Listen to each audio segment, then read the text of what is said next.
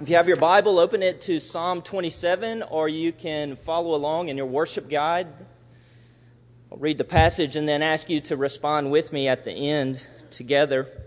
We continue this morning in our series on timeless questions from the Psalms.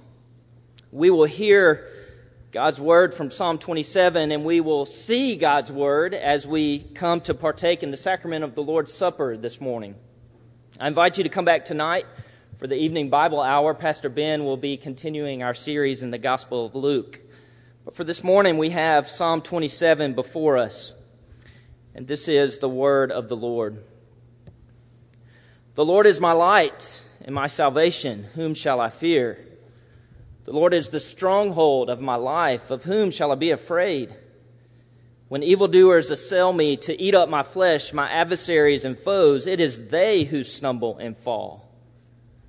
Though an army encamp against me, my heart shall not fear. Though war arise against me, yet I will be confident. One thing have I asked of the Lord, that will I seek after, that I may dwell in the house of the Lord all the days of my life, to gaze upon the beauty of the Lord and to inquire in his temple. For he will hide me in his shelter in the day of trouble. He will conceal me under the cover of his tent. He will lift me high upon a rock.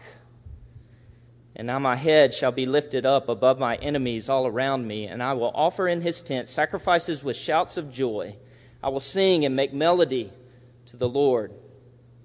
Hear, O Lord, when I cry aloud. Be gracious to me and answer me. You have said, seek my face. My heart says to you, your face, Lord, do I seek. Hide not your face from me. Turn not your servant away in anger, O you who have been my help. Cast me not off, forsake me not, O God of my salvation. For my father and my mother have forsaken me, but the Lord will take me in. Teach me your way, O Lord. Lead me on a level path because of my enemies. Give me not up to the will of my adversaries, for false witnesses have risen against me, and they breathe out violence. I believe that I shall look upon the goodness of the Lord in the land of the living. Wait for the Lord. Be strong. Let your heart take courage and wait for the Lord. Please join me. The grass withers, the flowers fade, but the word of our God will stand forever. Let's pray together. Our gracious Heavenly Father, you have given us your word this morning, and it will, in fact, stand forever. It is true. It is certain. We can bank our lives on it. Father, we need no other speaking of anything else but you to us this morning through the power of your word. So we pray that you would come and speak to us, O Lord, as we listen. And we ask it in Jesus' name. Amen. When Pastor John introduced this series a few weeks ago, he described it this way. He said, they are cries from the heart, questions from the heart, questions that keep us up at night, our natural curiosity about God and his world, questions that we ask during the long, dark night of the soul, questions that don't always have a neat, succinct, and tidy answer. You know, I'm so glad that we're taking some time to consider a few of the Psalms and the questions that they ask before we move to a new book of the Bible.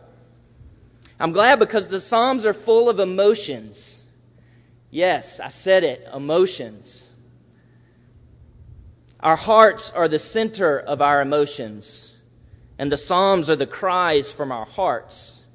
They're cries of lament, cries of confidence, cries of thanks, and cries of praise. Now, let's be honest this morning. In our world, we primarily focus on what we know to be true, and we should, rightly so. We focus on our minds, the center of our intellects. And so we process things accordingly. If A, B, C is true, then X, Y, Z is how I am to respond, or how I am to live, or how I am to feel. But you know, in the day in, day out reality of the Christian life, things don't always happen this way, right? in the circumstances of life, because we live in a sin-sick world filled with thorns and thistles, what we know in our minds doesn't always flow down to our hearts. And then we question. We question God, and we question His plan. And our questions have great potential to lead us into fear and into anxiety and confusion and even into despair. Christians very much experience these things. But questioning is not necessarily a bad thing, though. We're actually in good company with King David and the other psalmists that we've looked at. The questions that they struggled through are often the same questions that we struggle through. So far in this series, we've looked at several. Why do the nations rage? What is man?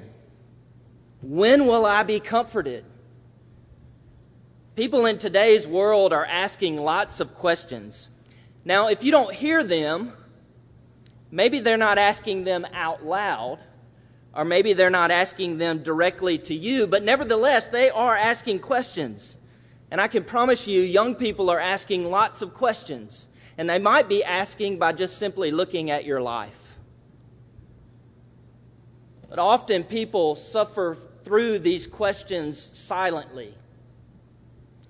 No Christian should suffer alone through questions about God and His world. God has been gracious to us to give us one another, the body of Christ, and so we walk through these questions together as the people of God. As well, non-Christians should be able to ask honest questions about God and His world. They should be able to ask free from judgment and free from condemnation on our parts.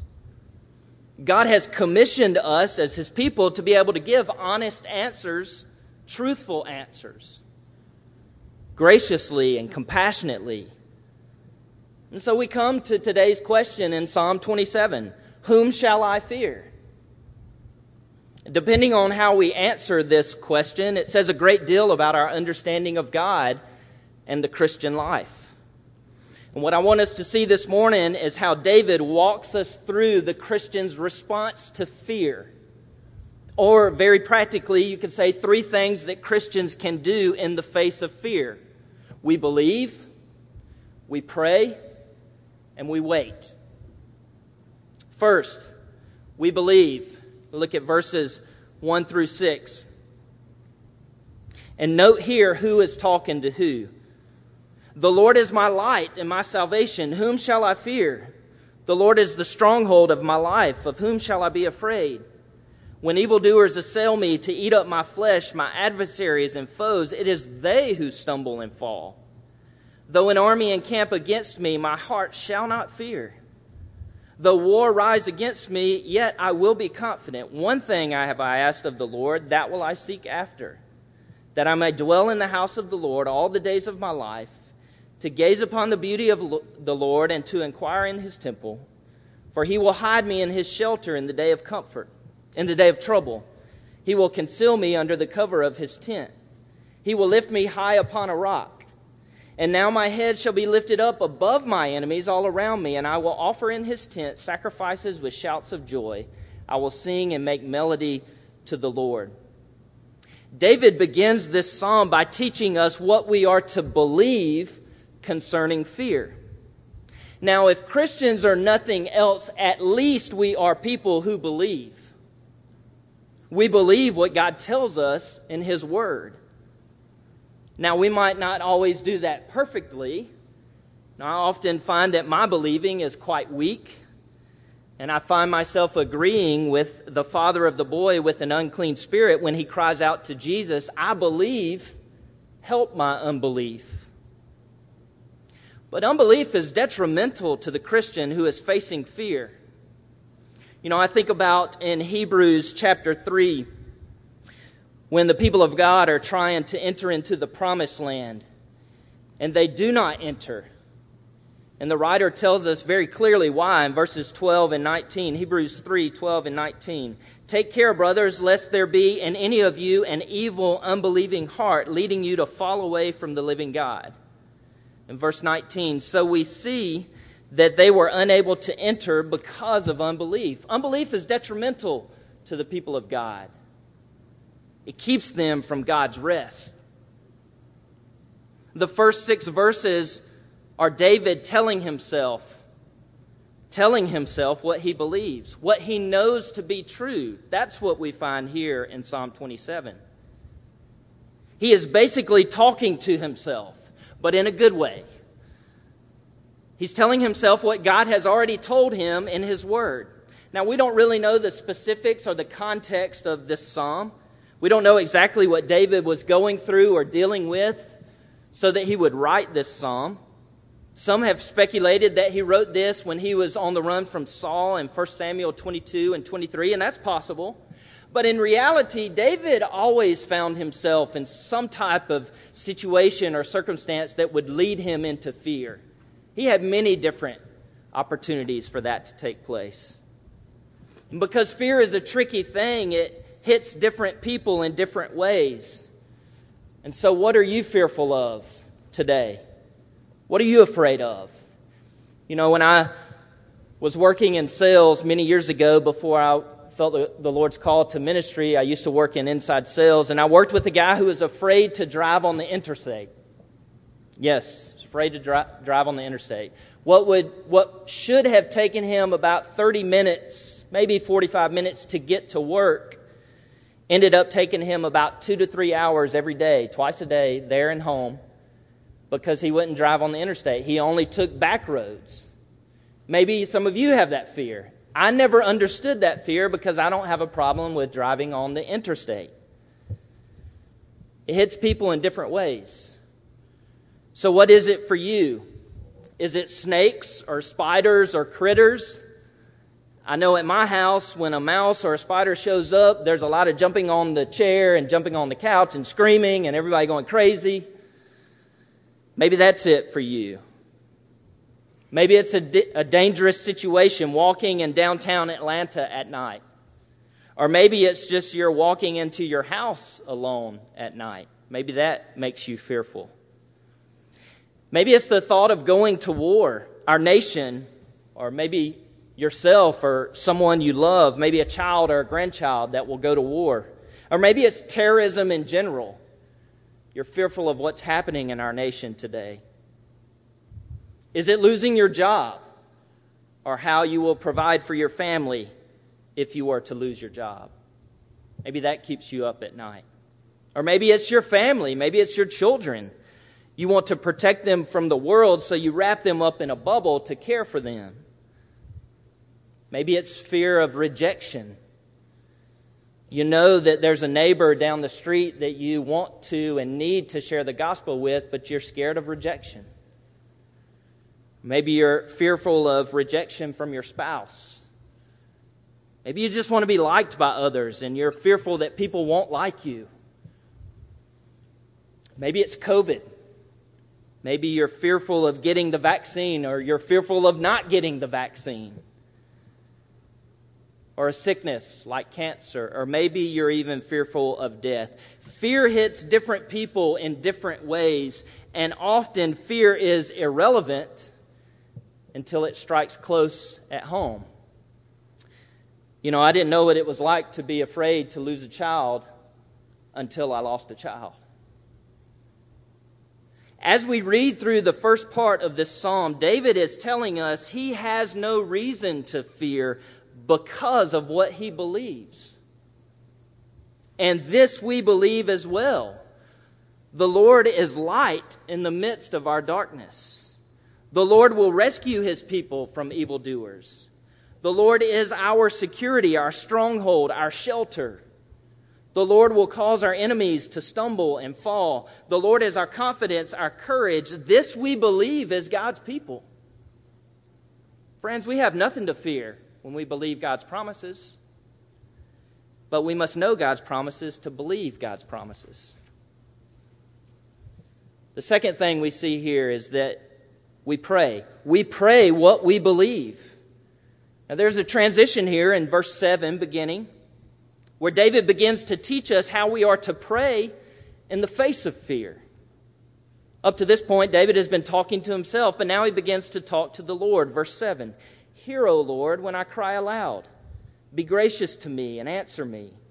You have said, 'Seek my face.' My heart says to you, 'Your face, Lord, do I seek.' Hide not your face from me. Turn not your servant away in anger, O you who have been my help. Cast me not off, forsake me not, O God of my salvation. For my father and my mother have forsaken me, but the Lord will take me in. Teach me your way, O Lord, and lead me on a level path because of my enemies. Give me not up to the will of my adversaries, for false witnesses have risen against me, and they breathe out violence." You know, each one of these requests fall under one main request, and I call it the umbrella request, and that is David is asking for God's presence. Please listen to me. Please answer me. Do not hide from me. Do not turn away from me. Do not reject me. Do not leave me or abandon me. Walk with me so that I will not be alone or afraid. You know, the very near presence of the living God is the most comforting and the most peaceful feeling a person can have. God is love, and perfect love casts out fear. It's the most comforting and most peaceful feeling a person can have. Yes, feeling, because our heads can tell us that the Lord is with us. But even though we know it and we believe it, we still might feel alone. We still might feel fearful or anxious or worried. And during these times, especially during these times, we pray for the Lord to be very near in our struggles. I've been reading C.S. Lewis's The Horse and His Boy recently. In this fairy tale, the boy Shasta finds out that he's going to be sold into slavery. And so he decides to escape after meeting a talking horse named Bree who was stolen from Narnia. And so the story, it tells of all the adventures and the struggles that they encounter as they journey together from oppression to freedom in Narnia. And at one point, Shasta is walking through a very dark and very cold and dense forest. There's dense fog all around. He's tired. He's been crying. He's been feeling sorry for himself. And he discovers as he's walking someone or something that is walking beside him very quietly. He has the impression that it's something very large because the breathing is very deep and slow. He can almost feel the breath. After a while, Shasta can't take it anymore, and so he asks in a whisper, "Who are you?" And the thing says back to him, "One who has waited long for you to speak." "I can't see you at all," said Shasta. Once more he feels the warm breath of the thing on his hand and his face, and it says to him, "This is not the breath of a ghost. Tell me your sorrows." And as Shasta began to share all of his sorrows, the thing began to explain to Shasta he had walked with him the whole journey, through every struggle, through every fear.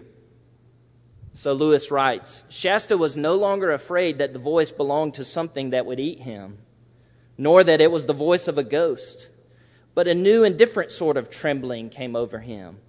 Yet he felt glad too.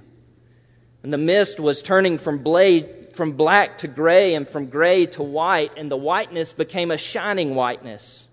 And somewhere ahead he could hear birds singing. He knew the night was over at last. He turned and he saw walking beside him a lion, Aslan. And it was from the lion that the light came.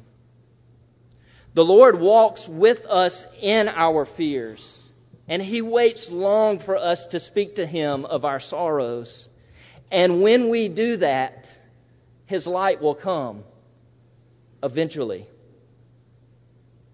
So finally, we wait. We believe, we pray, and we wait.